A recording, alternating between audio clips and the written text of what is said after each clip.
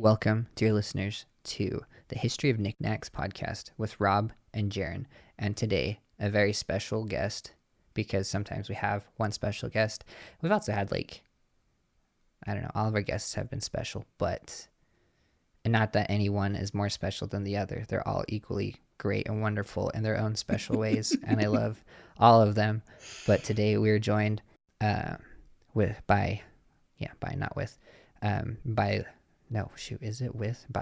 we're joined by today Luke of Notes of the Silver Screen joins us on this very spooky episode. I'm excited to be here. It's going to be a good time. Yes. Yeah, it is. All right. He said it's going to be good, so listener, you know you're in for a treat. So I guess all cards on the table, we're talking about the history of horror movies and the genre of horror. So if you don't like spooky episodes, give this a listen, and then maybe you'll get into spooky episodes because they're kind of cool, I guess. Yeah, I mean, honestly, it's not like it's a film. You're not going to watch somebody get murdered or some crazy dramatic scene. It could be like The Ring, but for podcasts. You just listen, it's that eerie sound. Yeah. You'll die in 7 days. Yeah. So be warned. But also, if anybody with any legal training is listening, that is totally a fair warning, and listen at your own risk. It's probably a good way to start it. Yeah, because I could keep going on and just rambling, but I'll do that later too. But to be specific, it is about films, because it's not about books. Books have been around, horror books have been around for a pretty good while. But this is specific to the filming industry. Just to be clear. I mean, that's what Rob says, so that's what we're rolling with. Yeah. But I feel like to have a film horror subject to talk about, I think we do have to take it back to the origins of horror, because why not get a little history in? Not a lot of history, but a little bit of history. For sure. Because with regards to that, every culture we know has their Bigfoots, their chupacabras, all these different creatures and things that'll snatch you out of the night, trying to get you and scare kids from doing, erroneous actions of some sort. That was the type of terror that was told through story and through books and different things like that for whatever reason. Maybe to control population. I don't know. I don't know. I mean, we have, I guess thinking about it now, I think about the Brothers Grimm and the fairy tales that they came up with, or if you watch the movie The Brothers Grimm, the stories they fabricated. I guess those are still the stories they fabricated, Yeah. So it's still all the same. Those are kind of gruesome tales. Yeah. And then scary stuff. But then we also get to continuing with that vein of literature, we have Bram Stoker. Is it Bram or is it Bram? Bram Stoker? Dude, I don't know. Bram Stoker? Bram Stoker? I don't know. I'm going to roll You just got to Bram roll with Stoker. one. Just say it We're really rolling, confidently. Okay. We have Bram Stoker's Dracula. We have Mary Shelley's Frankenstein and Edgar Allan Poe. I don't know if you guys read a lot of Edgar Allan Poe, but my 8th grade teacher was big fan.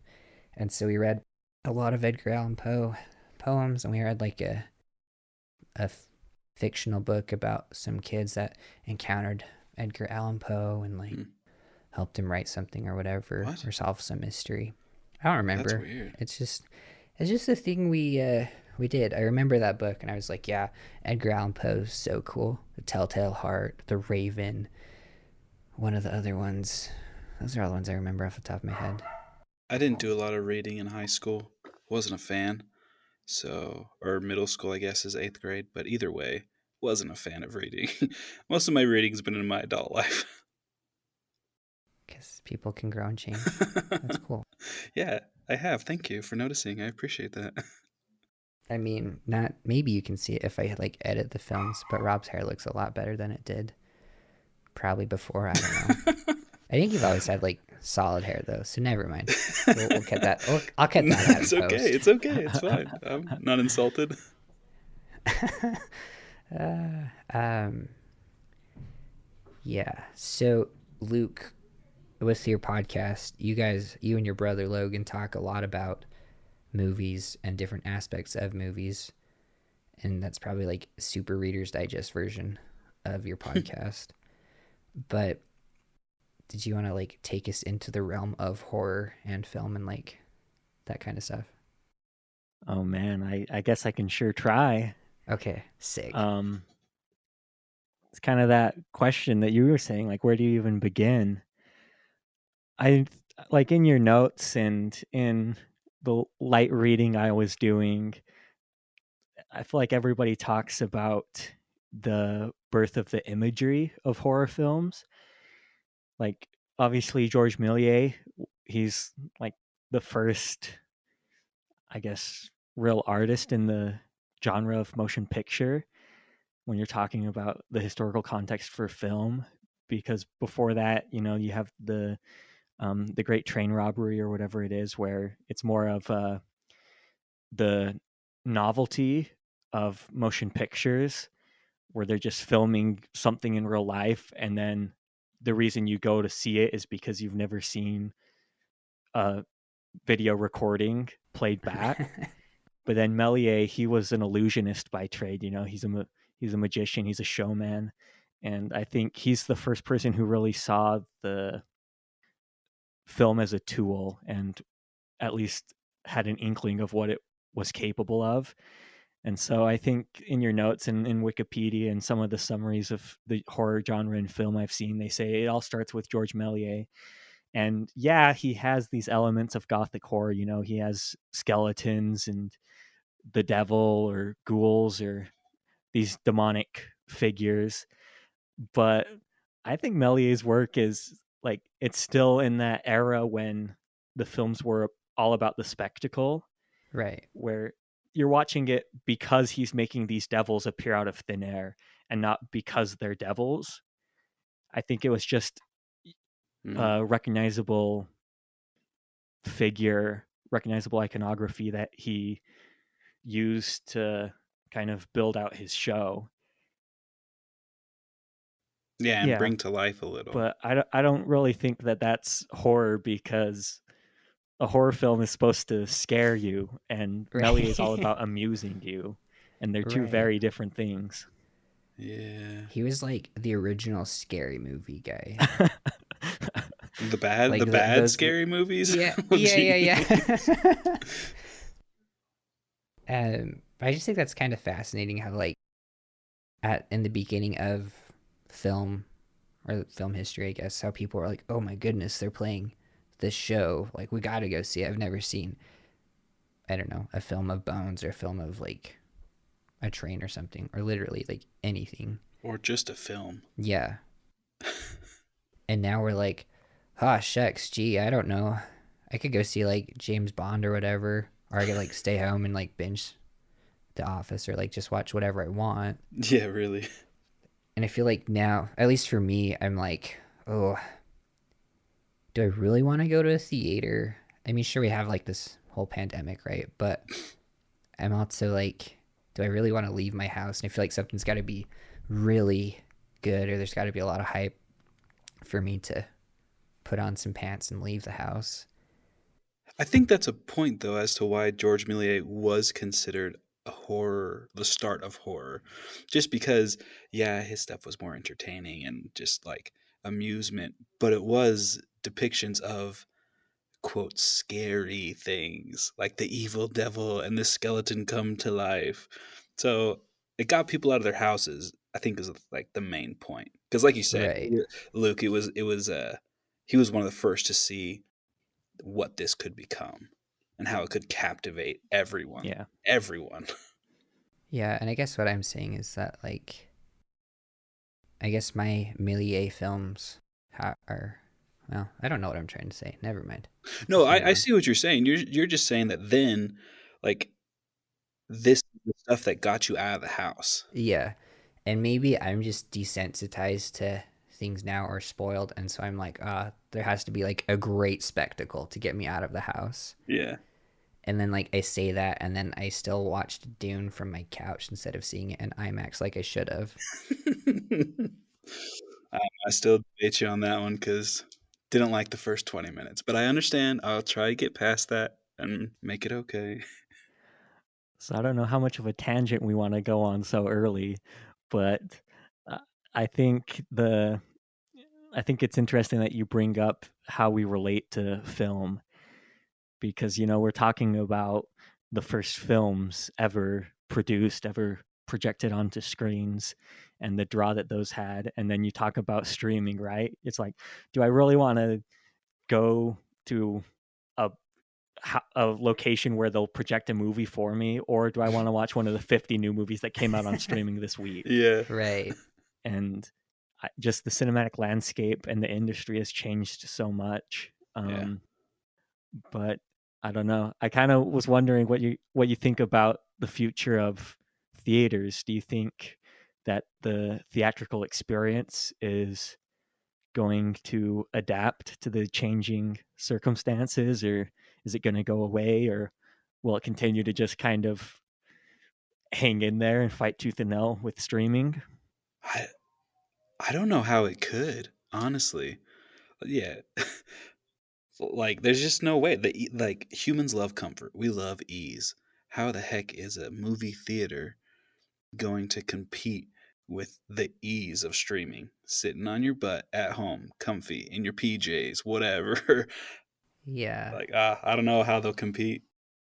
I think yeah, the merits of streaming, like, and the accessibility to so much content is great, but as much as I don't know, as much as the past year has turned me off to movie theaters, like I still found myself going to theaters to see movies I really wanted to see. I feel like there's something, um, and maybe I'm just like a romantic or just trying to romanticize everything, but I feel like there's something about seeing a movie like the way the director wanted it to be seen. Like it's nice to watch something on in 4K at home and surround sound, or watch something on like your phone, and like those are all convenient things, but I think the experience of seeing a film in the theaters is something that is, I don't know, I hope it doesn't get, I hope it doesn't go away.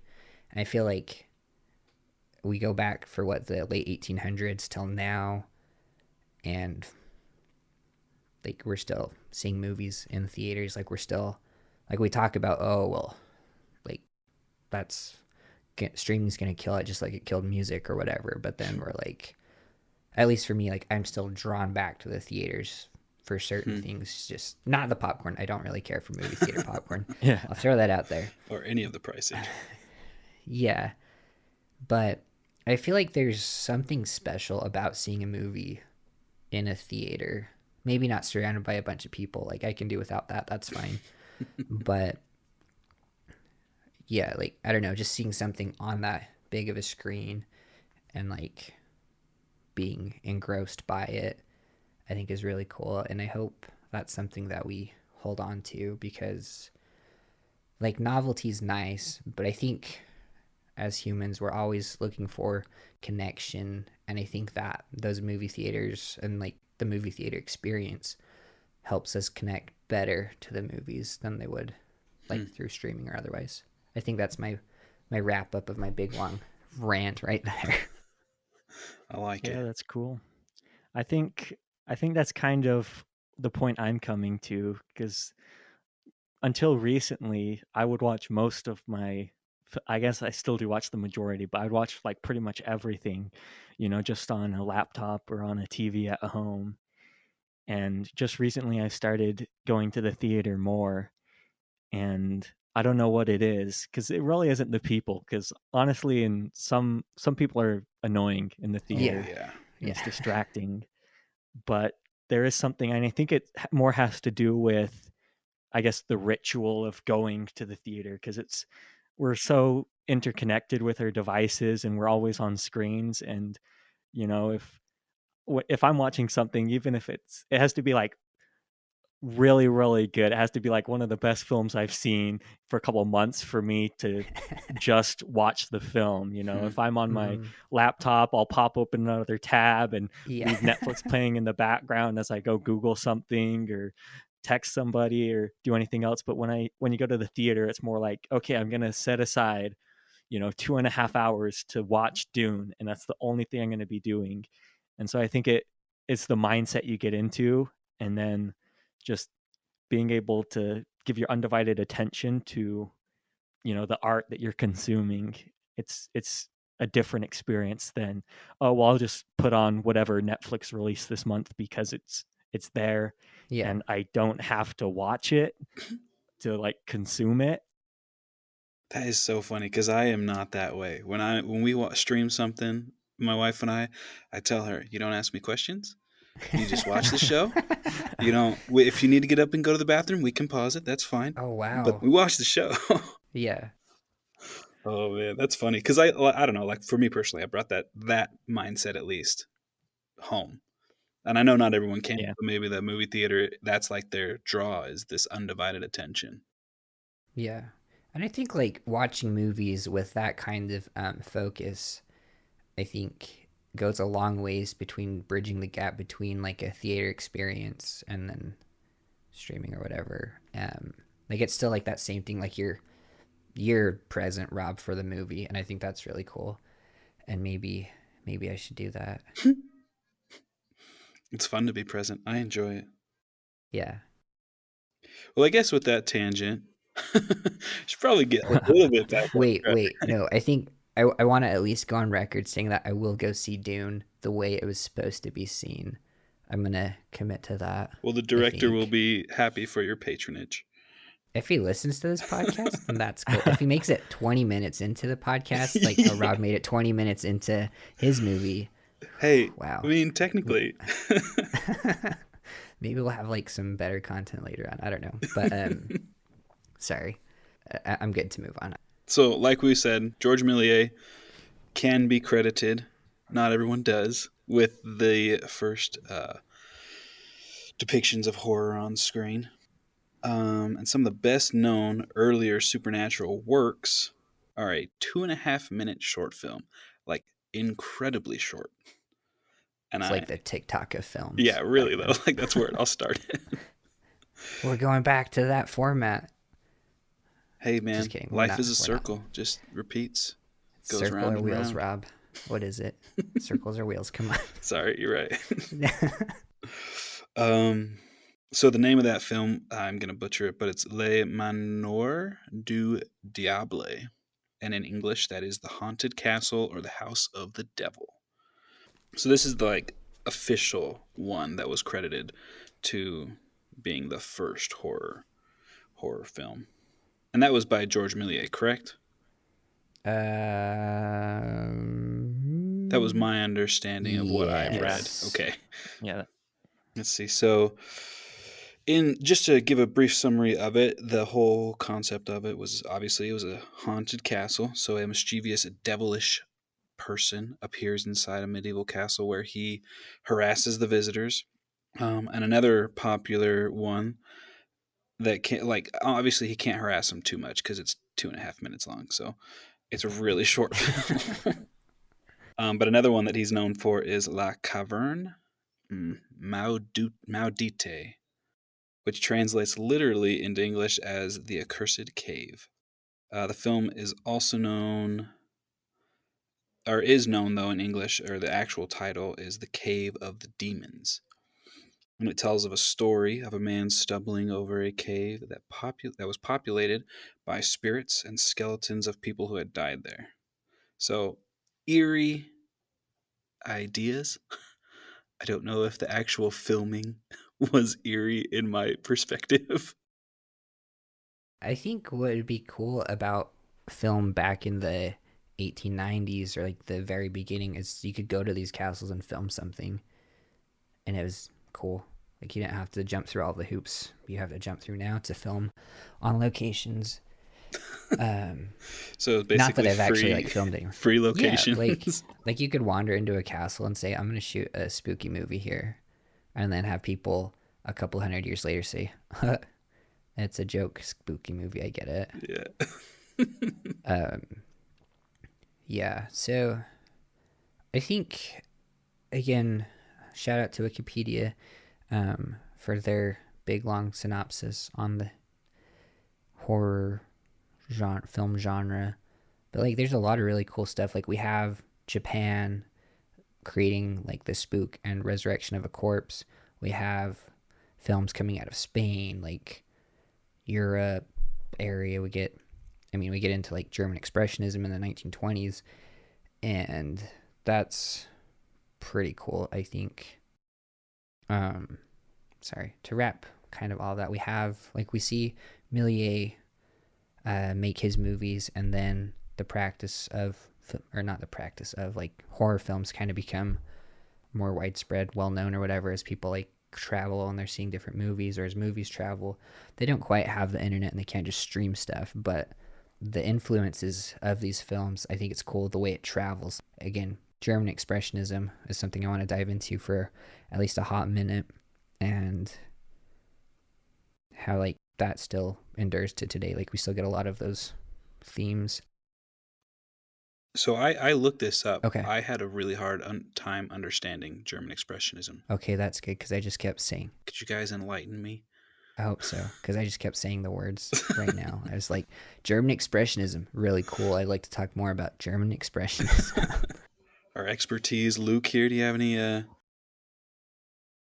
comments? Oh man, I was hoping Jaron was gonna Oh, explain never it. mind. Sorry. Okay. Whoever, I don't think care. it's- I think, correct me if I'm wrong, but I think the German expressionist movement, at least one facet of it, is the production, like as far as the set design and the images that they're creating. Well, specifically in the context of film, I'd assume it's a artistic movement in other mediums as well, but it's internalizing or externalizing these internal like psychological aspects. And so it's like, I think it's the Cabinet of Dr. Caligari is like the big one, right? The milestone. Yeah.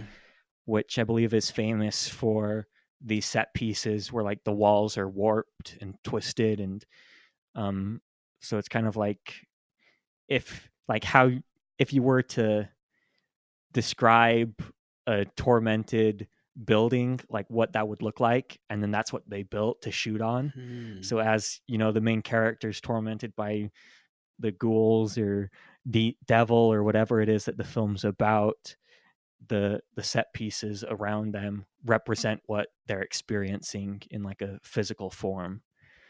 Do you have a different understanding, Jaron? I really like that. It's how the kind of the feeling of the film, not just like, it isn't just something that you get from the actors or maybe their lines or whatever, but it encompasses everything, like the set, like they're in the Cabinet of Dr. Caligari, they had like misshapen walls, or they had some like heavy shadows, and there was a lot of black paint involved, and a lot of it was there to convey those feelings of, hey, this is kind of scary, because it maybe I'm going off a little too far here, but since the beginning of time, I'd argue that man has always associated darkness with like bad, or like pain, or scary, or the unknown. And when things are light and bright, we can see everything, we can see what's coming usually. And so in these early films, like early horror films, the lighting was just kind of like a regular movie, but instead of, I don't know, like somebody fishing or doing something mundane, it was some guy going into a cave, and then, oh no, there's some skeletons here, oh no, there's ghosts, oh no. But with German expressionism, the set contributes to the overall vibe, and it's not just left on the actors. So like with that, would that mean that it's trying to put unnatural views or like like obviously angles and shapes and things of that nature, but an Mhm. unnatural view on an already unnatural subject. Does that make sense? Like to help encourage the concept of the horror or Yeah. terror or whatever. Yeah, and like 1920s Germany, like they just went through the First World War, and so their country's Yeah. in not like they're not in a good spot. Not mentally And healthy at that point. yeah, and that translate into their art, and we get like this groundbreaking concept of, hey, let's take what we feel and not just rely on our actors or our dialogue, but let's try to incorporate every aspect of the film. Mm. I think of when you stick a flashlight underneath your chin and the way that lights up your face, that's kind of like a German expressionism or expression kind of a feel to it. Like you're highlighting something you wouldn't normally highlight in a way to make things scarier, I Okay. think is what I want to say. That makes sense. I follow now. And if there are any art majors out there listening, feel free to shoot us an email or something and correct us. Yeah. And A we'll make a scathing follow up review. It'll episode. tell us how terribly wrong we are. But I think we capture the spirit of it, but not quite as well as Alfred Hitchcock does. And in my notes, I just like to hear I wrote Albert Hitchcock, and I'm like, what the heck? Albert Hitchcock. Oh my old Al. goodness. Al. Yeah. But real quick, before we get there, so we have the 1920s we're still in, and we get the first vampire movie that's ever made, and Nosferatu, I think is that the correct pronunciation. I haven't seen it, but it was like Neither. kind of a knockoff of Bram Stoker's Dracula. I think That sounds right. Yeah. Yeah. Count Orlok. Yeah, Orlok. That's right. I was trying to remember the weird name that he used. Yeah. If you're still listening, dear listener, we did watch some movies in preparation for this episode. And then, in true fashion, I started doing my research after I planned this episode. And I was like, oh my goodness, there's so much stuff to cover Yeah. before we even get to like Halloween or Psycho. Yeah. So But I think we're okay to step into those now. We've done a pretty good base work. Okay. And we even mentioned Albert Hitchcock. Alfred Hitchcock. Yeah. Okay. Who is? I think one of his titles is like the Master of Suspense. Yeah. Really That's quick. a pretty impressive title. Before jumping to Hitchcock, I saw in your notes here, Jaron, you have that. Where was it? Going back to Dr. Caligari, that it introduced the twist ending and unreliable narrator, which I think is awesome because Right. I'm a fan of both of those things. Yeah. And then I just wanted to touch on, so in the 40s, so like the German expressionist movement had a heavy influence like in the late 20s and 30s. And then it kind of got I think like going through the history of film, I really started to gain an appreciation for trends. And then, Dr. Caligari is this big thing. And so everybody's trying to replicate that. And then after, 15, 20 years, people are bored because they're seeing the same thing. Yeah. And so RKO Productions, they hire this guy named Val Lewton to produce a couple of films, and they give him a super small budget and the name of a movie, and he can do whatever he wants with it. And so I think the most famous of those, I think he did a series of films, but the most famous is The Cat People in 1942, which you're coming out of the German expressionist movement in the American film landscape created, or I guess further emphasized the Gothic horror because they got big into book adaptations like Dracula, like Dr. Jekyll and Mr. Hyde, but they were all about these big set pieces, right? Replicating, like you said, these massive castles and the sense of scale or the reality of the monster. And then Val Lewton, he has, probably a couple tens of thousands of dollars. He can't rent out a castle. He can't make Frankenstein's monster.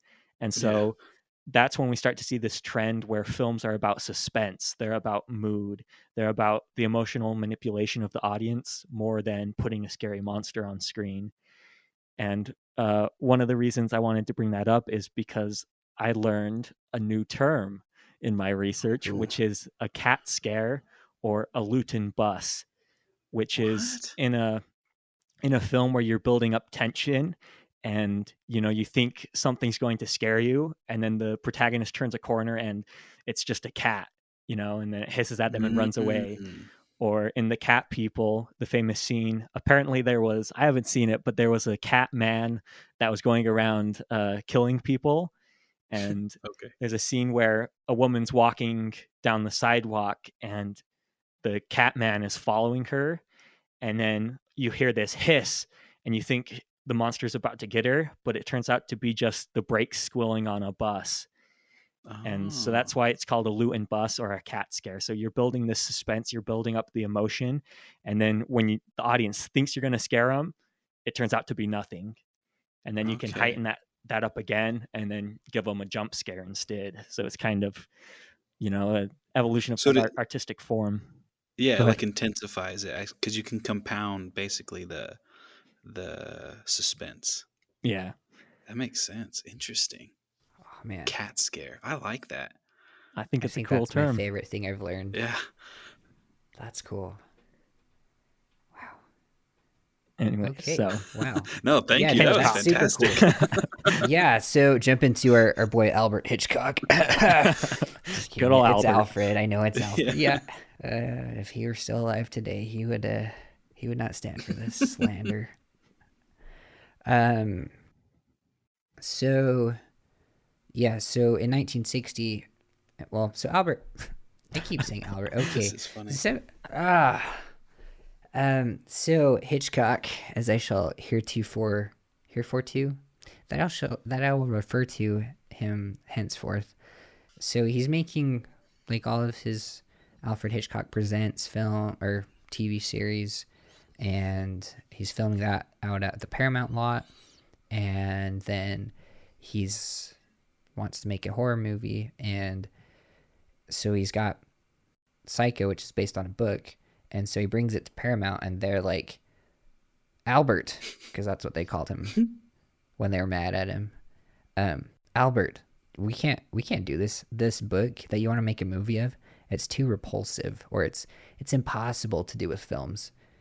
And Alfred Hitchcock is like, what? But he says it in English accent because he's English, right? Jeez. And so he's denied his usual budget, and Paramount wants nothing to do with the film. So he's like, you know what? Fine, I'll finance this. I'll produce it with my own company, and we're gonna make this a great movie. And so he uses a lot of his television actors and shoots on set, like on his regular set, because he doesn't have a huge budget. So he's just like, I'm gonna make do with what I have, and to cut costs even farther, I'm going to shoot in black and white, which I think is really cool. And for the movie, for me at least, I feel like that really lends itself to the vibe. Yeah, I didn't know until revisiting it that it was a choice to shoot on black and white. I think I saw it growing up when I was a kid, and I just assumed it was such an old movie that they didn't have color back then. But Exactly. Right. he's coming off like North by Northwest shooting Technicolor, and he's like, okay, we're gonna do black and white. It's And significantly cheaper. we're gonna hire actors nobody's really heard of. Mm-hmm. Janet Leigh and whoever plays Norman Bates. They weren't like big actors at the time. Yeah. Which is kind of also a break from what he was doing before. Right. Yeah, I mean, as a director, you have to make those kind of decisions. So it was cool that he had the humility, because not a lot of directors will do that. They're like, oh no, I want my big stars, I want my big names in this. But he had the humility to be like, nope, not worth it. Yeah, well, and that's what used to get people out to the movies. What still gets people out to the movies, like, oh, this big person. Oh, Timothy Chalamet is in Dune. Yeah. Zendaya is in Dune. Wow, I gotta go see that. Exactly. And then, because I'm just gonna keep hitting this Dune theme. Ana de Armas is in the new Bond film. Right. Yeah. Will Smith is in that new film about the Williams sisters. King Richard. Yeah. Like, I'm gonna go watch that because I love Will Smith. Yeah, like we have these big actors, and then Alfred Hitchcock is like, I don't have a big budget, so we're gonna go with people I know, people I like working with, and people that I can fit in this budget. And wow, what a movie though. Like, I think when I first watched it, I saw like snippets of it from Psych when they had their big serial killer themed Oh, episodes. that's so funny. I forgot about that. And then later on, I was like, there was a time in my life where I was like, oh shoot, I can't watch this movie. It's rated R. And then I watched Psycho, and I was like, Psycho's rated R? Yeah, for the time. Wow. Oh, well, I guess they didn't have PG-13, so I guess Yeah. that makes sense, Yeah. because I wouldn't Yeah. call it PG for sure. No, Yeah. it definitely takes a step above that. yeah. And so I really like Psycho as a film, whether it's just like the period they shot it in or whatever. Like I really like it. Yeah, for a minimal budget, he really took the time to make it as appealing as possible, or unappealing as possible, however you want to look at it. Yeah. Just real quick though, before I forget, because I want to like throw out this Halloween tidbit, because in the film, when it's Anthony Perkins. Yeah. Yeah, he's one of his improvs with Norman Bates is he's eating candy corn, and because it was black and white, I didn't pick up on that, and then I was like, whoa. I just had an episode about candy corn, so I got to bring gotta that mention up. that little factoid. Yeah. Which is such a weird thing, because, like, why would you associate that with the 'Cause character's candy corn's mindset? spooky. I don't know. Like, it didn't make It's sense to me, but spooky. okay. It adds to the film, like, not in a bad way. It's a good thing. It was just such an interesting concept that the director was like, hey, here's the character you're going to be playing. Have at it. Just don't move the cameras. Yeah. So, the same year, 60, when Psycho came out, there was another film called Peeping Tom, Mhm. which is about a guy who goes around killing women and filming it. Oh, dear. But I feel like those two are mentioned as the start of like another transition in the genre, where now we're like making a conscious effort to break away from the gothic horror that has, been the box office mainstay. Obviously there's been trends, like in the 50s after World War II, there was like everybody was scared about radiation, and so you have them and Yeah. radioactive spiders and ants and aliens and stuff like that. But throughout the history of horror, there has been and still is today, and probably always will be, this relationship with the occult. It's all about the supernatural, and Peeping Tom and Psycho are kind of precursors to what we'll get to a little bit later, which is slashers, right? Where Yeah. not really anything occult about it. It's a psychopathic human who's out Mhm. there killing other people. And I think that's in large part why I think Psycho is so effective, even 60 years after it was made, is Yeah, really. because it's grounded in reality. And plus, everybody showers, and you don't realize how susceptible you are Yeah. to being Really, stabbed though. by a psychopath until you watch Psycho.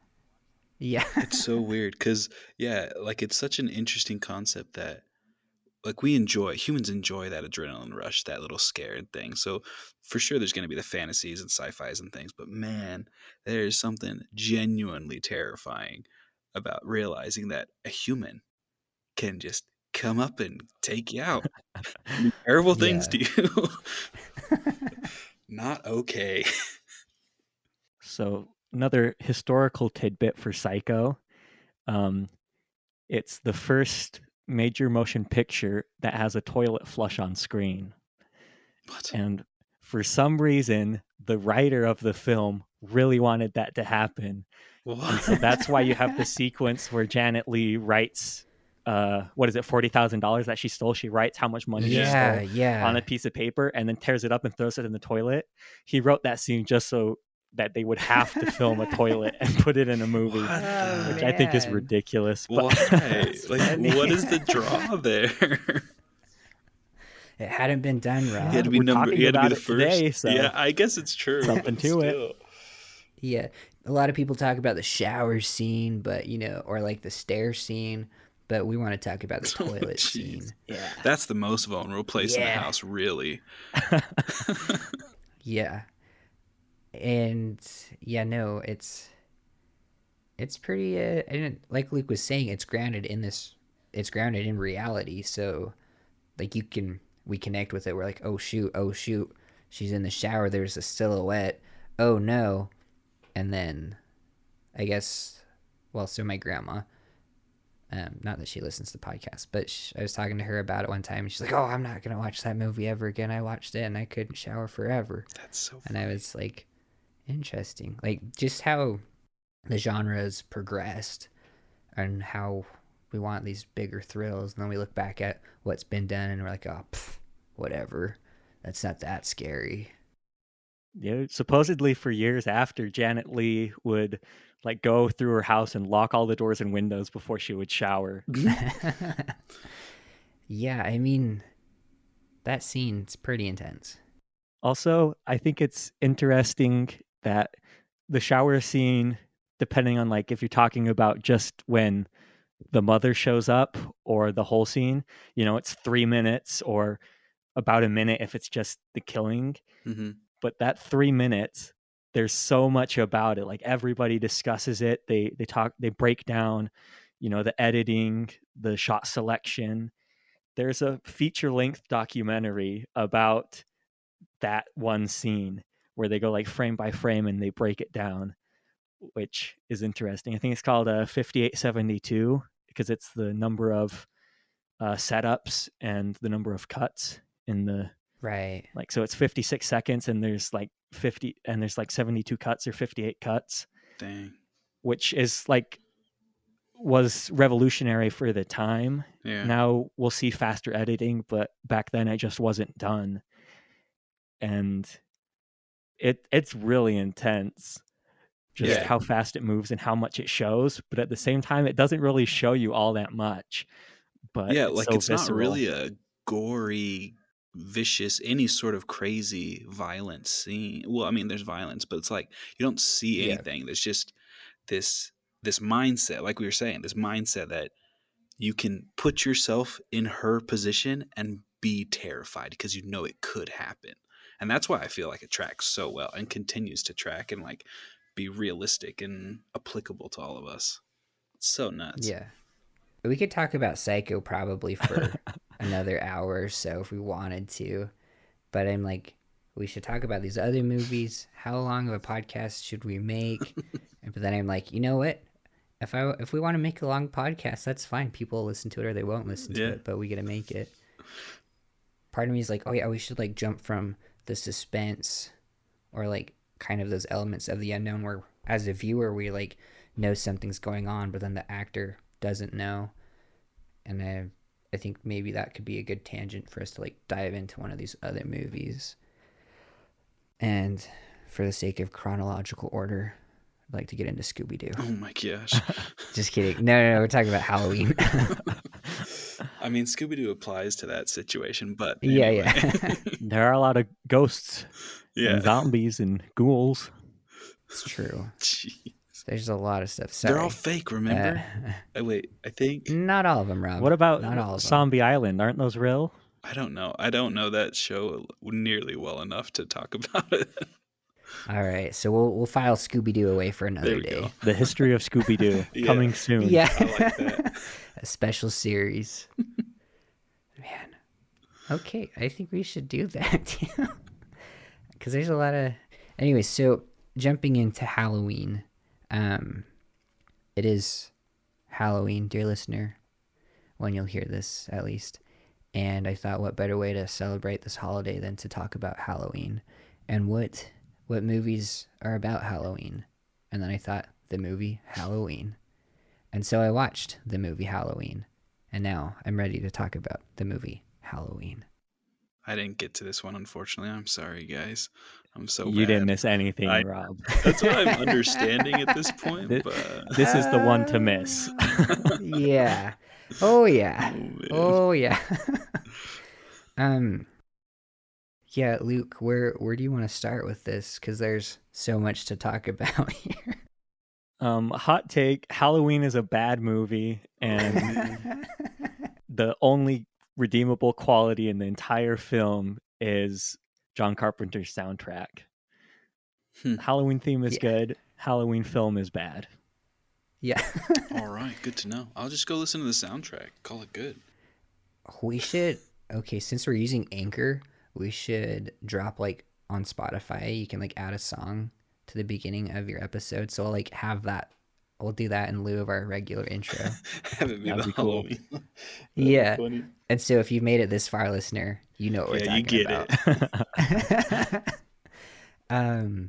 Yeah, and I think I'm on the same train of thought as Luke on this one. Halloween was not great. And sure, maybe it was like an indie film and nobody'd really done slasher films except for maybe like what we talked about earlier, Psycho and Peeping Tom. Like slashers weren't huge. And then Halloween comes along and slashes its way into America's hearts. And then we're making a podcast about it like what 50 years after saying I don't like this.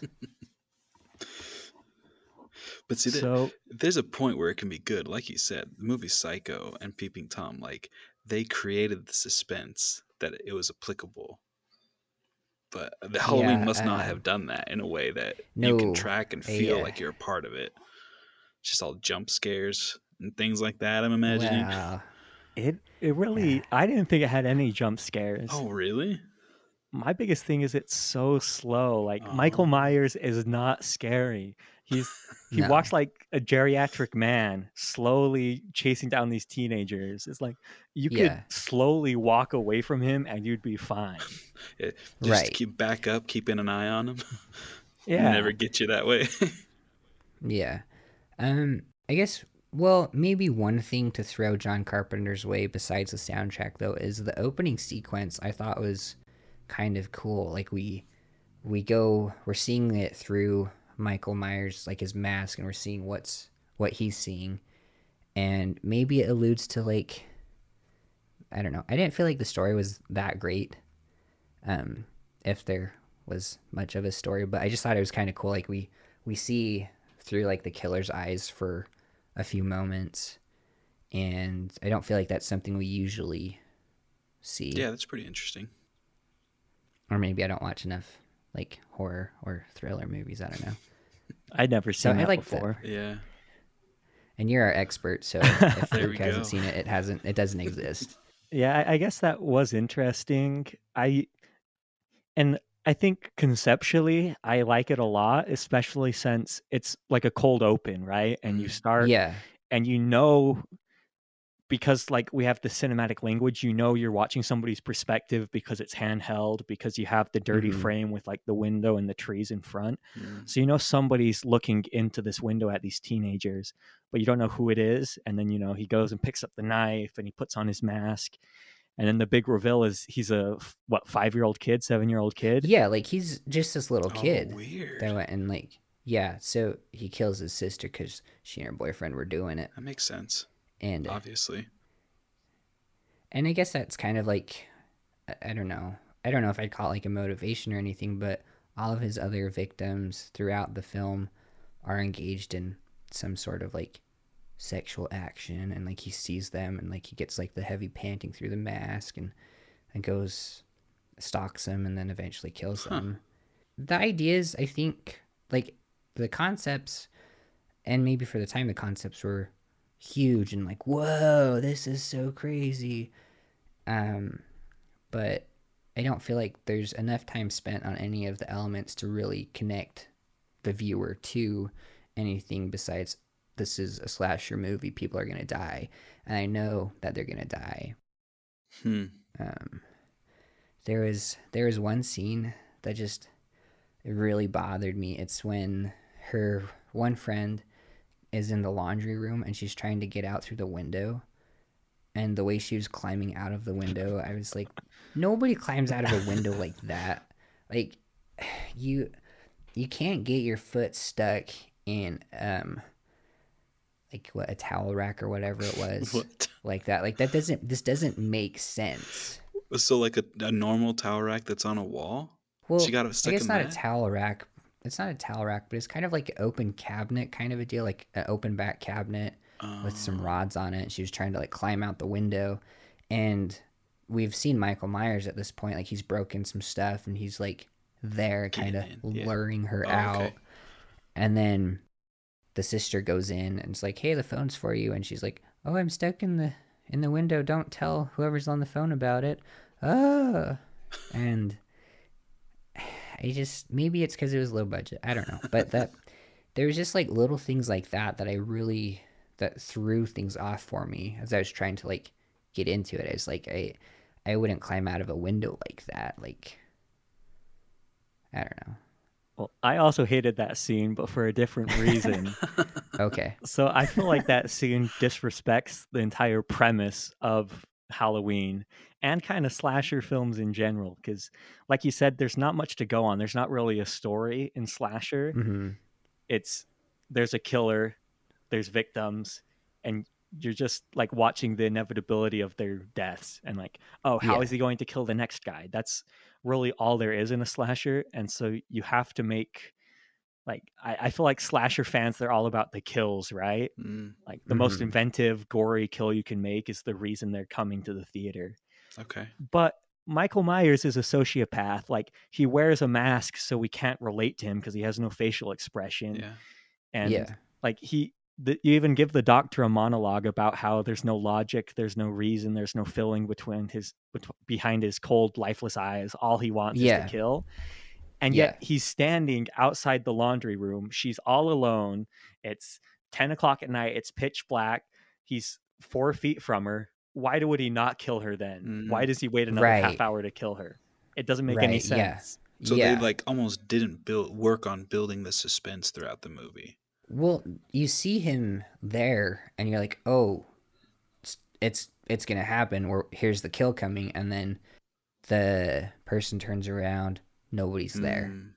and it just kind of drags out. Like he sees the people, and he's supposed to just want to kill people, and that's all we get from him. And then he just delays it and Huh. delays So and they almost build the delays. suspense wrong then, if that makes sense.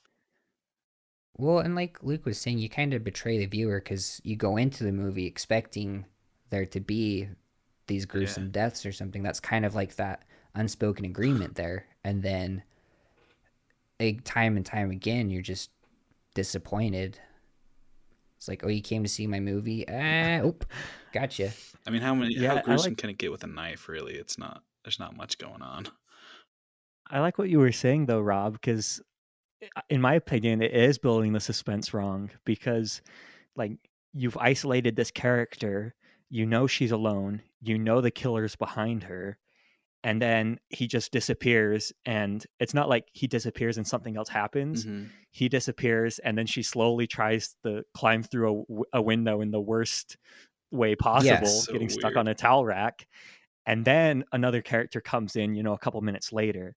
And I think the proper like curve of the suspense is she's alone, the killer shows up, the killer's getting closer, and then you can do a cat scare right there, right? Yeah, yeah. She turns around mm-hmm. and she's startled by somebody. You think it's the killer, but it turns out it was the girl coming out to The tell her somebody's friend, on the for phone, sure. Yeah. right? And then that drops the tension back down, but it isn't. You build up this tension and nothing happens and nothing happens, and then just the story continues. You build up the tension, Yeah, oh, it's a cat scare, and then you build up the tension. This time it's actually the killer. Yeah. That's a much better film. Yeah. I mean, I yeah. think that's why Psycho was so effective, is because it did that. Like you actually had something happen and it made Yeah, sense. exactly. Huh. Yeah, so there's better slashers out there. Probably any of them at Oh this point. dear. That's a bold claim, but okay. So if there's anything to give Halloween though, I think from my understanding, it is the first real slasher.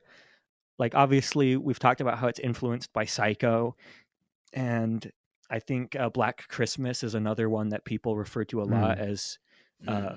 the birth of the slasher genre. But Halloween is like, I think, the first like really big critical success that spawned the slasher genre. And right from the first film, you know, you have this psychopathic killer, you have a group of teens that are being killed because of their promiscuity, which is a trope in slashers. And Yeah. you have just, it's kind of an emphasis on like the gory kills and the inevitability of their death. And then you also have the final girl, right, with Jamie Lee Curtis getting away, Mhm. which is a trope that we still see in slashers today. Yeah. So I think it is kind of cool that, you know, from this first film that kind of you could call the start of the genre, it already has, you know, 3 to 5 tropes that have held strong and relatively unchanged through the decades. Hmm. Yeah. I don't think it does Maybe, them like- well, but it does establish that. Yeah. That's key. Right, At yeah, least. yeah. And so we hit like the 80s and 90s after the success of Halloween. We get like Friday the 13th, Nightmare on Elm Street, and so on and so forth. And they're sequels because what do we love more than an original? A sequel. And Texas Chainsaw Massacre too. Oh yeah. Yes, yes. And so we get all of these films, and then like we get Scream, like it just, the list builds and builds, and people are like, yeah, this is cool, I guess. And like we've seen before, what people are expecting, the expectations are like the cultural norms or like what we have in these movies. It gets old, people get bored of it. And then in 99, we get the Blair Witch Project, which takes horror in a different direction than any of these previous films. I honestly didn't find the Blair Witch Project to be very scary. I don't know why. It just didn't catch me very well. I don't know. Did you like it? Yeah, it was Or good. Like it boring? no, or- it was filmed well. It was just like, it wasn't that Not scary. scary. It wasn't a scary movie to me. I was like, oh, it's just a weird documentary. Okay, strange. Why are we watching this? I granted that's how they wanted it to be because it creates this new genre almost of what is it? What do they call it? Like found footage, right? Found footage technique, Yeah. where it's not this clean, crisp panning across, coming into people's like zooming in and out. It's some rando with a tape recorder, Yeah. showing his experience and running terrified and like trying to look around stuff from his eyes and stuff. And not so much. It's not the killer or the evil guy slasher. It's the actual victim and his genuine perspective. So I thought that part was really neat to me. I like that a lot. But yeah, not scared me. Yeah. I don't know. Fair enough. That's fine. I mean, we don't all have to agree on what's scary and what's not. Like, it's all good. I really, with the Blair Witch Project, like it was something I'd heard of and I'd never watched it, and I was like, you know what? Let's keep doing things you've heard of and never actually done. And so I watched it, and I was like, I thought it was pretty. I liked the way it built the suspense. I liked seeing how the relationship between our three protagonists, characters, or whatever you want to call them, like I liked seeing that break down as, you know, they go out to film this documentary of like a local legend, and then they get lost, and then it's like, I really liked how it explored those relationships between the characters.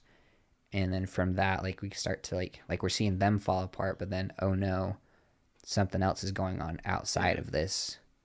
I think the other biggest reason why I like these so much, though, is because the entire time you're fully in the mind space of the so-called victims. And that makes it so like enjoyable for me because it allows me to very easily just see it and feel it and be a part of it way easier than it is for like a Halloween type slasher or like a paranormal type thing, because sure, it could happen, but it hasn't. Type of thing, you know? But this one, I'm living through it with them. So it's really fun for me. So, Rob, have you seen like a lot of other found footage? Are you a fan of like the genre in general?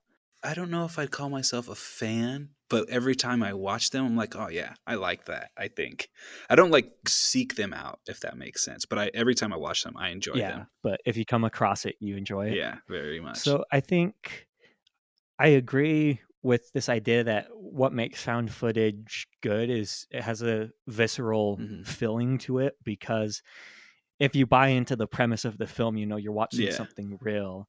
And the handheld perspective shots, the way the people interact with the cameras, it lends it all a sense of reality. But also that's where you get into the issue, especially with found footage leaning. I don't think I've seen a found footage that wasn't about a monster or an alien, or the suspense or horror aspect to it. And so you reach a certain point where it's like, okay, but you're being chased by this ghost or this witch or whatever it is out there in this forest, so why are you still filming? And I feel like they do a lot of work in Blair Witch to kind of explain why. That's a good point. They're already there. They are there to film about the witch. And I think they even have a couple of scenes where they get on Heather or whatever her name is. Yeah. About, oh, you put the camera down, put the camera down. And she's like, this is all I have left. I got to film. Yeah. But at that point, it starts to stretch, that's true. That's an interesting point. I never put that together. I liked how they tried to explain it, though, as like her way to disconnect from what was happening. And I think that's what we use movies for a lot. And going back to our theatrical experience thing earlier, it's something like being in a theater helps us disconnect from all of our distractions that we have. And like in the Blair Witch Project, that's how Heather was like detaching from, we're lost, we're getting chased by this supernatural thing, and we never actually see, spoiler, we never see the witch or the thing that's chasing them or hunting them. And I thought that was kind of cool. Like, we just keep building suspense, and then Heather's like filming because she's like, I don't want to be in reality anymore. And that's something that I relate to sometimes a lot. Not me. And so, no way. So like there's a bit of escapism there that I was like, yeah, if I was in this kind of a situation, I too would try to like not be there. Live through the screen instead. Yeah. Makes sense. See, when I was watching, I understood the logic behind that, but I didn't really connect with it. But I was listening to the cinematographer Roger Deakins, and he was talking about he has a podcast as well, and he interviews people in the film industry.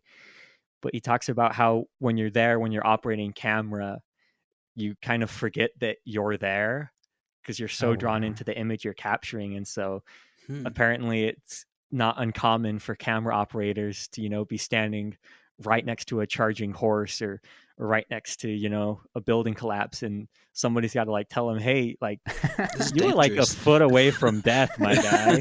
And they're like, really? I was so captivated by what I was watching on my through the viewfinder, I didn't even pay attention. So I think that premise of why they keep filming is more reasonable than I first felt. How interesting. Because I can't say I've ever been in a situation where it was life-threatening and I was filming. I've never had that happen. So that's very interesting that those that do it as a profession, it happens to them on a regular basis. How strange. I like that. That's a nice little weird psychological issue that we have as humans. So I think another cool thing about the Blair Witch Project, because I like this more than Halloween, so I was like, this is cool, because Halloween was not cool. I liked how it was. I liked the controversy surrounding its release, how they were like, hey, all of these people that are in this movie, they're missing, they're deceased. And they shot it like super low budget. I think I was reading something, and it was for like every dollar they spent on the film, they made 10,000 and change, like per dollar. And so I was like, whew. Good job, guys. That's impressive. So it was like a $60,000 budget excluding post-production fees, and so it grossed at the time like almost 250 million. So it's like 4,000 times over the original budget. And these are numbers I can't like wrap my mind around because they're so big. Seriously. Or it was the first film that used the internet to like promote its film and like really get it out there. And I thought that was pretty cool too, because the internet's been around for like my whole life, but then at the time when this was released, it was kind of a new thing. But to go along with what you were saying, Jaron, about the Blair Witch Project, to go along with it, like, internet's relatively new. It would make me distrust the internet so bad because it's like it's one of the first movies hugely popularized by the internet, and they're lying to me. They're saying, "Oh yeah, these people are missing. Ooh, got them," and like, they're dead, or like assumed dead, or whatever. Like, man, Right. I know I was alive during this time when it was coming out, but I wasn't old enough to really register what was going on. But had I been at an older age and this was happening, I would hate that. I would hate this new technology. Oh, Do you think if somebody tried to do that today, you'd believe it though? I would be interested in how they would go about it today. yeah, because like Just that person would have to be locked up for them to be able to not be photographed and thrown on the or videotaped and thrown on the internet in some sort of way, shape, or form. You know? yeah, and even with like all of the stuff we do, or like stuff that companies do to like mitigate sneak peeks or like releases or spoilers or whatever, we still have stuff where like Mark Ruffalo accidentally leaves his phone on during Ragnarok or whatever it was, and so like you get some of that from his Instagram or something. Or Tom Holland just tells you the entire plot because he's notorious for yeah. that. yeah. So like, I don't know. I would be interested into like how they do it. I'd almost be more interested in that than perhaps the actual movie or the story that they were trying to tell. Just because we have so many more hoops to jump through now than we did back in the late 90s. That would be hard. Yeah, well, because from your notes, it sounds like they went all out on, like, that's how they're going to market the film. Like, they have pretend interviews with actors who are pretending to be detectives, who are talking about the case. They put up missing person posters. You know, they're asking for information on these people. But I don't know. I kind of feel like the internet the denizens of the internet are much more skeptical today. Like, I think people would be like, nah, there's no way this is real. Nice try. Yeah. Sure, but like even then they did that because of different things like Sundance. They're like, no, these people are missing. Like, we don't know where the actors are. We're presenting you this film that we can't find them, but we're trying to show it to you to like show the world their experience. Right. Yeah, I guess how many people in authority would it take telling you that this is true before you believe it? Exactly. That's a good point. I don't know. Nowadays, it would have to be a lot more than it probably was, 20, 30 years ago. Yeah. Yeah, no, I think it was really cool how they went all out to really sell it, to like con the audience into like, this is found footage.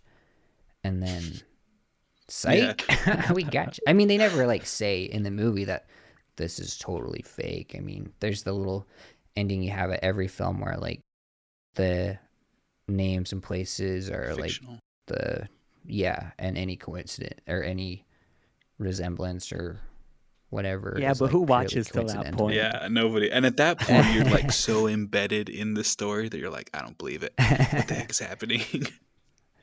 But could we also make an argument for the credits and like watching all of those as part of like appreciating the work of everybody involved in the project? I mean, you it's like another tangent to go on, really. I don't know. That's just something I've been thinking about. Like, and I try to watch the credits now, but actually, let's jump back in time. So we talked about Psycho, and Psycho was probably, I could be vastly wrong, but I think it's the second or third collaboration between Hitchcock and Saul Bass, the man who like made credit sequences art. Mm. So it has, that the music in Psycho is incredible, but it has that jarring score. Mm-hmm. And then as like the chords screech on, the violins or whatever they're playing, you have those lines kind of like slash through the screen with the names on Right. them. And Saul Bass, he in the probably mid to late 50s started designing title sequences for films, because before that point, when the film started, you would have like just these pretty cookie cutter like title cards that just have Yeah. the character and the actor, and they're all the same for all of the films you go. You go watch a horror film, you go watch Night of the Living Dead, and then next week you watch a rom-com, and they have essentially the same title sequence. And then Saul Bass Right. comes along and he's like, no, title sequences are art. Like, you watch the Psycho title sequence, it's jarring, it has this intensity, this violence to it. And so he's trying to cue up the audience to the experience of the film. Interesting. I like that. And like, I think Psycho is, for me, the big one. I think Anatomy of the Murder might have been before Psycho that he also did. But it's like when it's really starting to take hold. And sadly, I think it only lasted less than 2 decades, because then movies got bigger and bigger and bigger. And so now, you have 7 minutes of credits at the end of the movie because they're too long Right. to put at the beginning. Yeah. We have terrible attention spans as the movie's beginning. Yeah. Just on opening credits real quick though, I think back to like Indiana Jones and Star Wars and how those kind of broke away from the tradition of like showing all of your actors, your directors, like everybody that was involved with production of the movie, like at the front. And they were like, you know what, we're gonna show like our little mountain and the stars over, and then boom, we're in, well, it was in Hawaii, but like wherever they're supposed to be in South America. And like they just kind of transition like that, and then you don't really get a such and such starring as this person or just whatever. right into the story. Yeah. Even opening sequences, like you said, with Star Wars, they had this paragraphs explaining what you were getting into. So you had like a little prelude before the genuine story. Yeah. And so like, sorry, just a thought on that off the top of my head. So like, were this like the Star Wars opening credits where everything, the words just go up, is that really innovative, or is that just like lazy writing? Like, oh, I don't want to put all of this into a story, so you get to read it at the beginning. Just a thought there. I don't know. I guess if Dune went that approach, maybe Rob would have stuck around. It could have given me an idea of Put what the I was first stepping half hour into. into a text scroll instead of half Exactly. an hour a movie. I would have been totally fine with that. Here's Paul, here's Jessica, here's Leto. Yeah. They're going to this planet. Now start. Right. Yeah, there you go. I would have appreciated that. Oh man. But I think another part of it could be a budgetary, right? So Star Wars, they're huge budget movies, well, bigger budget movies, and they have lots of props and lots of different things, and there's also lots to tell already. Horror films may not have that as much. It's usually pretty cut and dry type of stuff, especially in slashers, so it makes sense why they don't exist in those types of genres, but it could be a budgetary thing. I hear what you're saying, Rob, and it's Jaren, stay on topic. I read you loud and clear here. I got you. That's not what I was saying, but okay. Well, that's the vibe I was picking up, but the other stuff is it good works, too. I guess.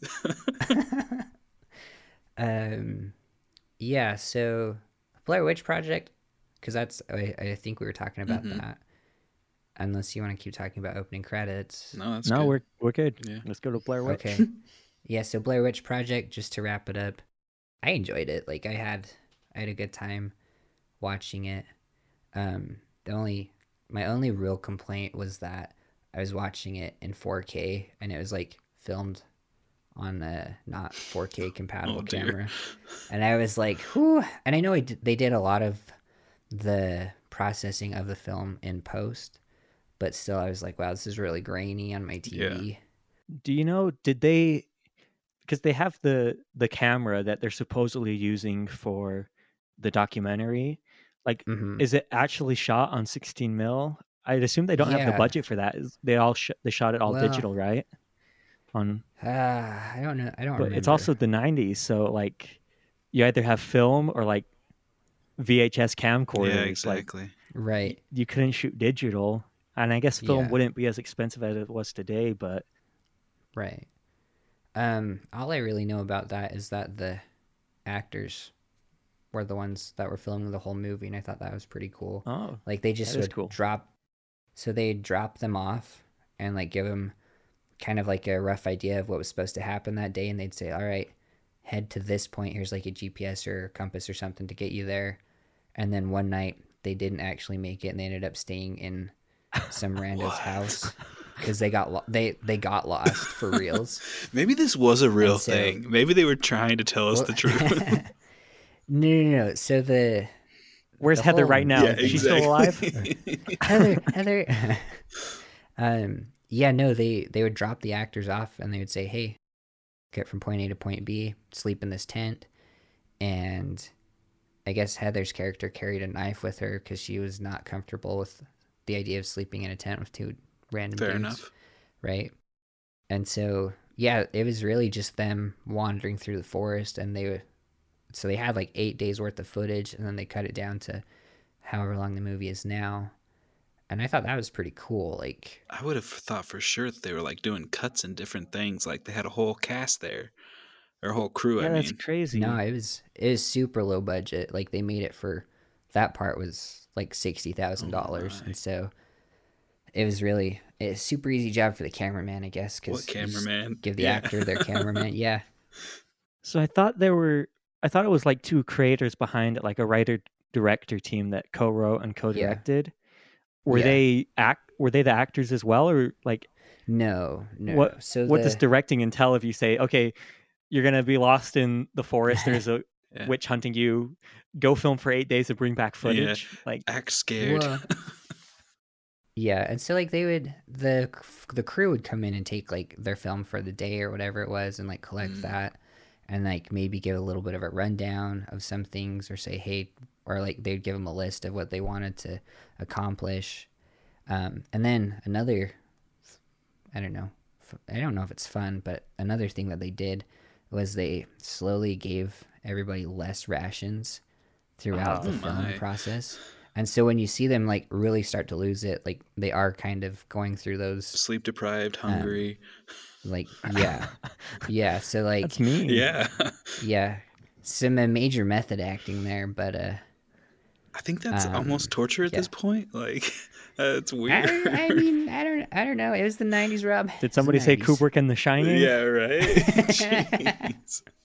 Oh man, he found his way into this podcast somehow. Yeah, that was pretty much all I had to say on the Blair Witch Project. Good I one. think. Recommend it if you haven't seen it, honestly. Yeah, Not Halloween. I really loved the dual cameras. I loved having the film camera and then like the behind the scenes camera. yeah, And I felt like that was a really good way to get the best of both worlds, because then we can have, Heather interviewing people and explaining like the Blair Witch and like this is where they killed people, and at the same time you have like the inter-character or the between character interactions where they're just walking along and getting mad because they had to cross a stream or lost a map. And so I Right. feel like you got the best of both worlds by having the two vantage points Yeah. for found footage, which I Yeah. thought worked really well. Yep, I agree. Because like we see that concept with like all sorts of mockumentaries we see now, whether that's like What We Do in the Shadows, Wellington Paranormal, The Office, Parks and Rec, so on and so forth. Like we get, oh hey, this is what's happening in real time, and then here's how everybody feels about it, kind of a thing. And I think that helps ground it in reality, and bring the viewer into it. So, not really anything of substance right there that No, I it's just all said, good. It besides was all listing good. off shows.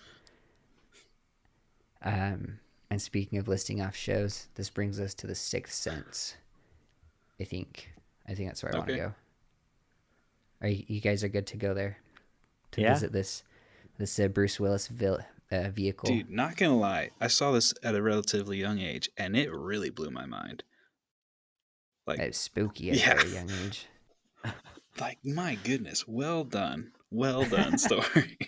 First and foremost, though, one of the reasons why I think we chose this, maybe this isn't a reason, but I think it really hammers home the idea of the twist ending. Like, you know how M. Night Shyamalan directs his movies. Yeah, they don't make sense half the And time.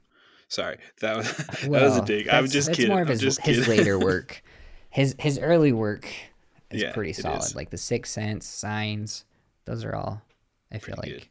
respectable movies. Yeah, and maybe even Unbreakable's not bad. Yeah. The Village. Oh, The Village, no. yeah. You like this? I don't. I really think have it's an one of his opinion on it. better works. I think it's better than Lady in the Water and That was Glass. hot garbage. Yeah, that's true. Yeah. All right, that's a fair point. Yeah. Anyway, so back to The Sixth Sense. M. Night Shyamalan, not really a known director at this point.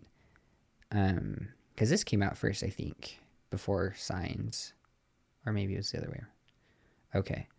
Yeah, and so I think it's one of Bruce Willis's best movies. And it's not because he had hair, because his hair wasn't great in the film. I really liked this movie. I really liked everything but Halloween. Yeah. That's all this. All I'm I mean, saying. it sets up a really good premise, right? Because as a kid, it's very difficult to come to an adult with this issue. And adults like, man, you're just a dumb little imaginative kid. Go away type of thing. Or you're a nuisance for this type of stuff. So this kid is like, again, when I saw it, I was younger. So I was like, okay, I relate to that kid in the beginning. And then crazy stuff happened and I didn't relate anymore. But or did you relate a little too well there, Rob? no. But yeah, so like it creates this really cool idea that I think most people, even at a very young age, can say, I get that point of view from the boy, that no one listens to me. I'm just seen as this dumb little kid, and yet these crazy things continue to happen to me. So it really appeals to a wider variety, in my opinion, of audience. I enjoyed that part of it, at least. I think we could even expand it from just like being a little kid and not having anybody listen to you. But I think, and maybe this is like a little deep of an angle to go to right off the bat. Well, not that it's right off the bat, but like to go to at this point. But I think another angle is that you look at it through, there's these people, this person that survives this trauma, and they don't have anybody to like talk to about it. Sure, it's like a supernatural kind of a trauma. And I feel like this movie really lends an ear to victims. Like, hey, maybe something is happening. Like maybe what somebody claims like has some grain of truth to it. Maybe we should hear them out or investigate this a little further. And that's what Bruce Willis's character really shows. I think like he talks to Haley Joel Osment and is like there for him and helps him out. Yeah. There's some monetary things that were pretty cool, I thought, about the film. Not that it's related to the actual filming, but it did so well that it ranked 35th on the list of box office money earnings. That's pretty high. Like, of all the films that we have, it's in the top 50. That's crazy. Yeah. It's crazy that ranking is from 2010. I mean, it must have been a lot higher when it came out. Oh, for sure, yeah. Yeah. And if I was like a more dedicated researcher, I'd have some like more updated info. But okay. I think it helps serve the point that this movie was huge. Like it spent 5 weeks at number 1. So it was like pretty big deal, I think. Yeah. Made M. Night a like household name. Yeah. Right. Gave him a lot of leverage as to being an actor or a director of film. I don't want to talk about the ending, but I want to talk about the ending because it's so good. Luke, do you have anywhere you want to go with this before Rob jumps into the ending? No, I actually didn't rewatch this one, so let's go to the ending. Okay. Right. I mean, but that is, to be fair though, that is like the big draw to Shyamalan, like we said before. Like it's his ending. He's a twist ending guy, so he sets you up very much like, okay, starting at Bruce Willis's point of view, he goes through this trauma. He's like, he's a what is it, psychologist or therapist? I can't remember which. Anyway, he helps people that have issues. He goes through this original trauma, and in the very beginning scenes, it's the gun. It's a gunshot. He gets shot by one of his people that he supposedly helped, but the kid's like, "You didn't help me, and I'm taking this out." And then it cuts ahead, like he's recovered, and now he's helping this new kid. And he's going through doing all this stuff. This kid is so traumatized by the fact that these things keep happening to him, right? So the classic line is, "I see dead people." And his parents don't believe him. His teachers don't believe, like none of these adults believe him. But Bruce Willis comes in and he's like, "All right, let's talk about that. Let's unpack that box for you." Yeah. And it's so interesting how it sets you up to be thinking everything is in the moment correctly. But it's not. I'm like butchering the story. I'm sorry. Well, I think Shyamalan does a lot of. I think he does a really good job of exploring the relationship between Bruce Willis and Haley Joel Osment, and how like Bruce Willis is helping Haley and how Haley's helping Bruce, and then he helps him in a very big way at the end. If you want to take that away. Yeah. So the way that it is a horror is you do see some of these dead people, and some of them are quite gruesome, and they do some crazy weird things. Or like the scene in the church where he gets locked in that room. Yeah, I forgot about that. Isn't it in like somebody's house when they're at a party? A house, not a church. Goes up to like an attic or something. Yeah, and they lock him in. It was like it wasn't even like a dumbwaiter. Like it was a very specific storage space that was very small door, very small everything. And he's just screaming. Yeah. Oh, chills. Just thinking about it gives me chills. Yeah, like what a... Yeah. I did not enjoy that part, but like it's good, but it's like... Like it really plays into your baser fears. Like, what is that called? It's being scared of stuck in small... Claustrophobia. Thanks. That was embarrassing. No, you're good, Rob. You're good. Nobody here is going to judge you for that, especially if they've made it this far. Yeah. They'll judge me for other things, worse things. I think it's interesting. I mean, I haven't seen the movie in years, but just listening to you guys talk about it is bringing back the memories. Yeah. I do think it's cool talking about that relationship between Haley Joel Osment and Bruce Willis, because relating it back to Psycho, like Psycho, there's so much going on with the story. You know, it starts like a crime story almost. She's stealing the money to go be with her lover, and then the lover and the private detective and the sister are looking for her, and you have the subplot with Norman and his mother. Well, I don't know. It's a subplot until we find out the twist. Yeah. But, and then in The Sixth Sense, we have, you know, it's essentially a drama about this kid working through this trauma that's making him see dead people, because we don't know he's actually seeing dead people at that point, right? And so it plays a drama about, you know, a therapist helping a child. And I think that's the what makes movies like that so good, is if you take away, you know, the slasher aspect of Psycho, you could still have a compelling story about, you know, this woman stealing money or going missing and trying to find her. You know, it could be a crime story, it could be a detective story. And with The Sixth Sense, you could take out the occult aspect or the, you know, the ghost aspect, and it could be a film about a therapist or a counselor helping this kid processing trauma. And so when you have like this characters and they have relationships and something substantive, then you can build on, you know, the suspense, or you could have jump scares or ghosts or whatever you want, but you have that strong base of a story.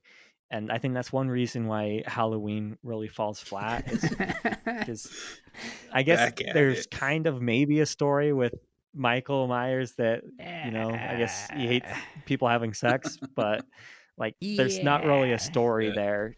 Yeah. then, it doesn't have that foundation.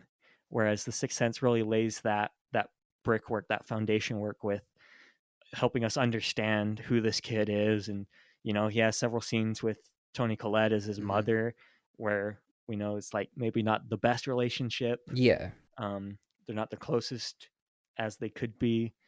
And then when this therapist comes in, it just there's enough there that we buy into, whatever else we're going to see. Right. Yeah, like just talking about the mom, like one of the scenes that always sticks out to me is in the kitchen, right? The camera sees the boy sitting at the table, relatively small kitchen, follows the mom out of the kitchen into a room, and then immediately back into the kitchen. And it's a span of like 2 seconds, 3 seconds, very short time. And all the stuff is open. And the mom's like, what is wrong with you? Why are you making such a mess? All the cabinets, all the cupboards, like everything is just wide open. She's like, why would you do something? And he's like, I didn't do it. Why would I like, it was this thing that did it. And it's not even possible for him to do it. So yeah, playing into that aspect, it like makes you think, okay, this boy is in a difficult situation. So a therapist would make sense to be here. Yeah. And just going off with kind of these, or going along with these thoughts, I think that's one thing that really helps sell the theatrical experience, or like seeing a movie in theaters, is when there is a story that focuses on the connections that we have, or that some person has with their other person. Like, it provides you something you can relate to, and then depending on where the director takes it or how the story goes, like I think that's one of the best ways to draw people in, is to make it a story and have that base be about like a person's relationship with others, or their relationship with themselves, or their relationship with the world, but like focusing on that more than say, oh, this guy is a killer, he's gonna kill all these people, and we're gonna have a dope soundtrack. Yeah. I don't know. I guess I like movies that have a story, or like that really draw me in. So like Everything But Halloween, I guess. Didn't do that. No. So to finish real quick. Wow, poor John Carpenter. We're really laying it on pretty thick. Wow. It's okay though, because we're gonna stick his song at the beginning of the. But honestly, if the shoe show, fits, I mean, I don't know.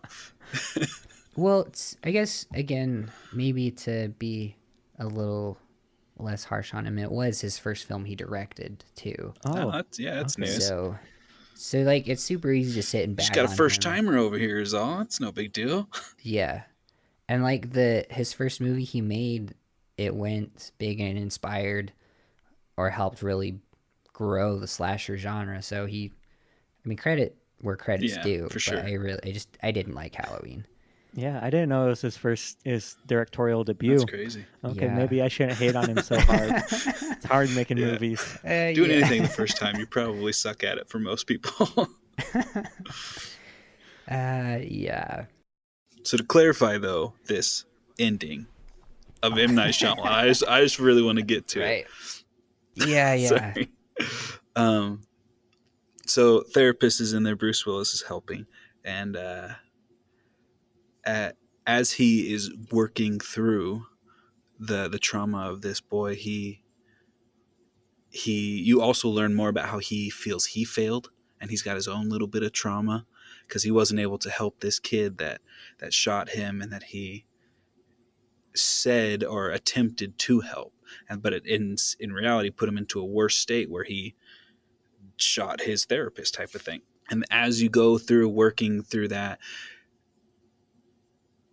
obviously the I see dead people part, and then you find out at the very end is that when the boy that Bruce Willis failed to help, shoots him, he actually dies. Paramedics get there, it doesn't work out, and in that same time frame the boy shoots himself, and you're now in the present with what's his name? What's the Haley Joel Osment. Haley Joel Osment. You're now in the present with Haley Joel Osment and Bruce Willis saying that happened, however many months ago it was, and yet I'm still here and I passed away. Like, wait, what? I'm one of the dead people Yeah. this child is seeing? That doesn't make any sense. Fantastic. Like, what that twist, I don't know. It blew my mind. I loved it. It was so good to me. Yeah, I think because we're so enveloped in the story, or invested. Yeah, I'm going with invested. Because we're so invested with the story, with these characters, we hit that ending and it really throws you because you want everything to be working out okay. You want a happy ending for Bruce Willis. I mean, we always want a happy ending for Bruce Willis, I think.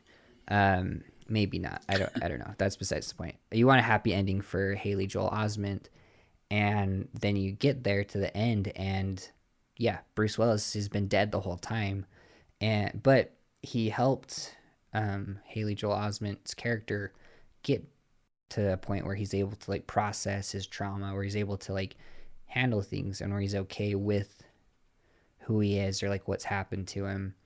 And then once his character reaches that point, then he's able to help Bruce Willis like recognize what happened and what's going on with him and with his life that he's living. And I think that's really cool. Like, just by focusing so much on that relationship, we really get drawn into it. And then the ending, it's still a twist, but it doesn't come as, like, it doesn't feel cheap, I guess is what I want to say. Like, it hurts, but it also feels good. Like, it's a natural transition. It makes you sympathize, because normally ghosts and ghouls, like, they're these baddies, you know, they're not something that you want in your life. But one of the characters that you now have been rooting for is a ghost. And it's like, oh, wait, no, that's okay.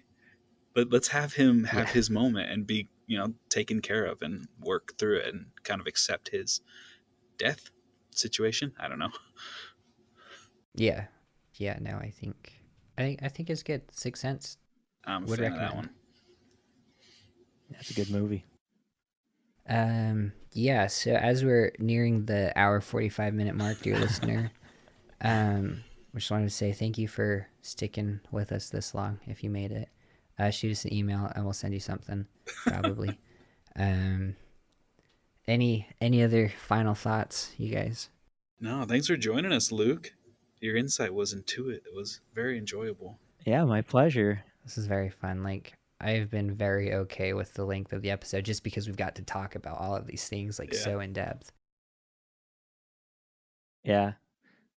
It was honestly a great learning experience. Like I said, I never really watched a lot of horror, and I mean, we're here doing this 2-hour podcast and there's still so much water we never got to explore. Like there's entire genres we didn't even mention. But that's it. So, that's building up for the sequel, you know. We're leaving the door open. Kind of like how how they left the sequel open for Dune 2. But we should do another podcast before Dune 2 releases in October of 2023. You got to plan long term. Everything's about cinematic universes now. We're just trying to get in on that. The history of knickknacks podcast universe. This is phase 1. Oh man. Well, again, thanks for listening. If you managed to make it through this far, we appreciate you and everything you do.